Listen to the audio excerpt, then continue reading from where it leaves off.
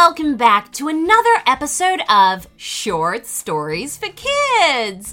I'm Lucy, your host, and I'm here to read you guys an exciting, wonderful, fabulous, adventure-packed story every single week. And if you can think of any more descriptive words for these stories, let me know. And you know what's so great about these stories is you guys could be the hero. Just let me know your suggestion for a story in your Apple review and you could be featured.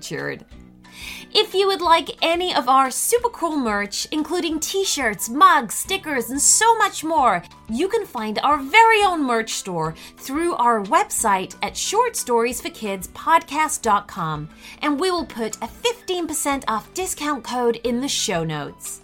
You can also find us on Instagram, so follow us there and tag us in your artwork of your favorite stories. We can't wait to see them, and we will post them on our feed.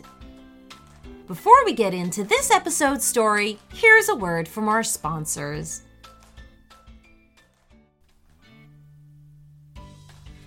So, today's shout out goes to 3 sisters, and their names are Adeline, Penelope, and their baby sister Florence. And they would love a story where they are princesses that live in a castle. So, let's take a look at what exciting adventure Simon has cooked up this week. Enjoy, girls, and everyone else too. Here we go. Once upon a time, there were 3 princesses. There was Princess Adeline, who was very nearly 5 years old. Then there was Princess Penelope, who was very nearly 3 years old. And finally, there was Princess Florence, their baby sister. The 3 princesses lived in an extremely old but very beautiful castle. It was so large that many parts of the castle were never even used. And there were even some parts that were falling down. The king and queen didn't want the princesses to get lost or stumble upon a dangerous part of the castle, and so they decided to do something about it.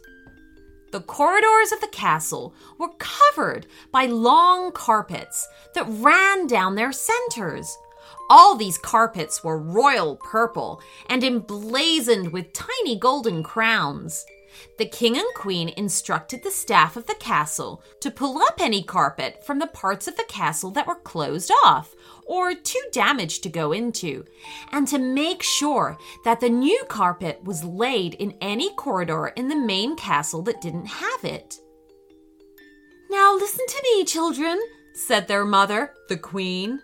"Your dad and I have made a simple rule to show you where you can and cannot go in the castle. You can go down any corridor where there is royal carpet and into any room that the royal carpet runs to. And nowhere else. Do you promise?" The 3 princesses nodded. "All right, very well. Off you go and play," said the queen. So the 3 princesses went to play in the castle.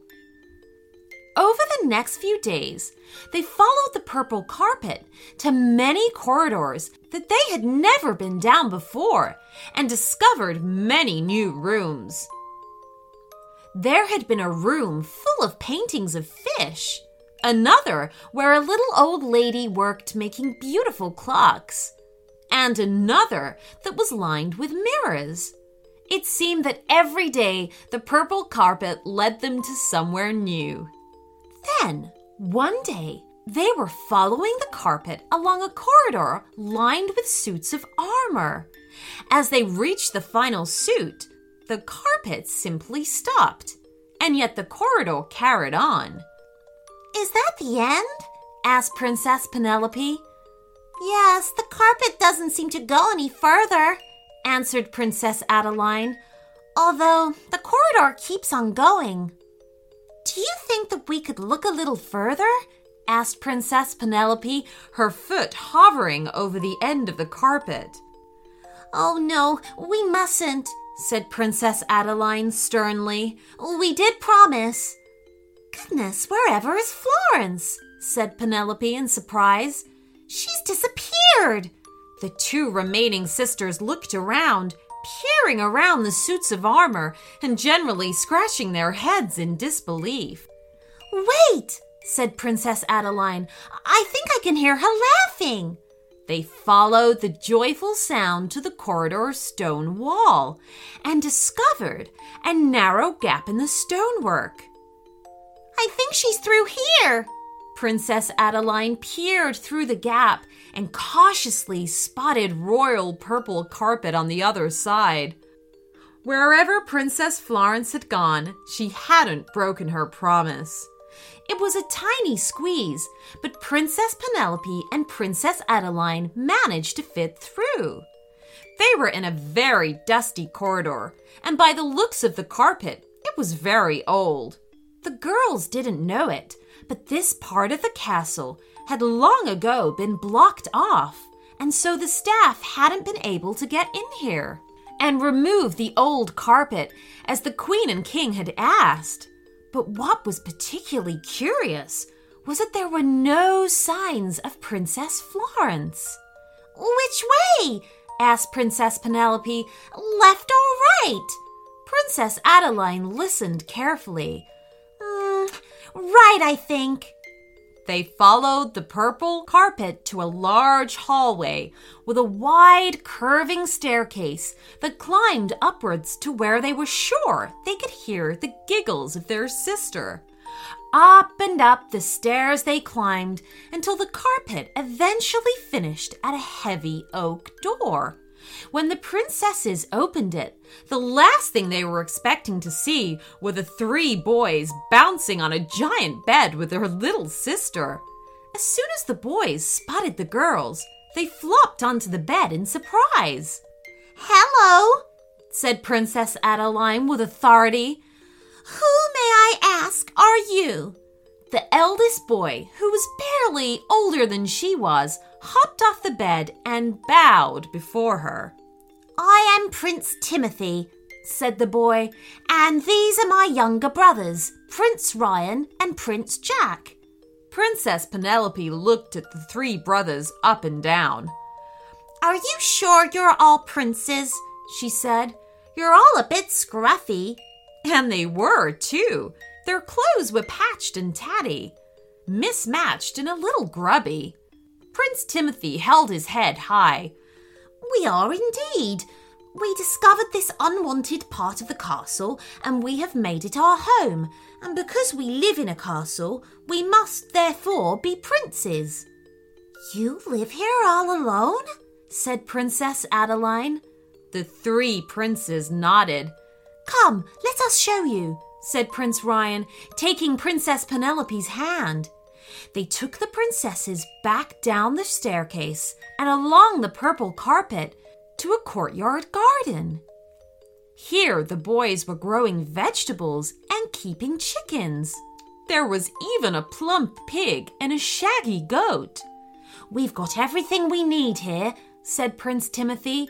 "You could stay with us if you like." "Oh no," said Princess Adeline. "Our dad the king and our mum the queen wouldn't like that." "You're real princesses?" gasped Prince Ryan. "So, really, this is your castle?" Prince Timothy sat down heavily on an upturned bucket. "I suppose that means we can't stay any longer. Oh, we'll have to stop being princes and go and find somewhere else to live," he sighed. The three boys suddenly looked very glum. "Perhaps," said Princess Penelope. "Or perhaps not," said Princess Adeline. "Nobody uses this part of the castle. In fact, we're beginning to think everyone has forgotten all about it. You've made a lovely home here for the three of you, so it would be foolish if you were to leave." "Really?" said Prince Timothy, standing up. "Does that mean that we can carry on being princes?" asked Prince Ryan. "I think so," said Princess Adeline. "But only if we can come and visit," added Princess Penelope. "Agreed," said Prince Timothy with a beaming smile.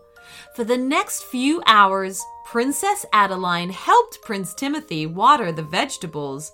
Princess Penelope assisted Prince Ryan in feeding the pig and the goat. And Princess Florence and Prince Jack collected eggs that the chickens had laid. When it was time to return to their part of the castle, the three princes walked with the sisters back to the gap in the wall and watched them climb through. "Will you come back tomorrow?" asked Prince Timothy. "Oh, yes," said Princess Penelope. "And the next day, too." "And the next day," said Princess Adeline. And so the three princesses and the three princes became firm friends. And although the sisters kept the three brothers a secret, they never did break their promise about the purple carpet. The end.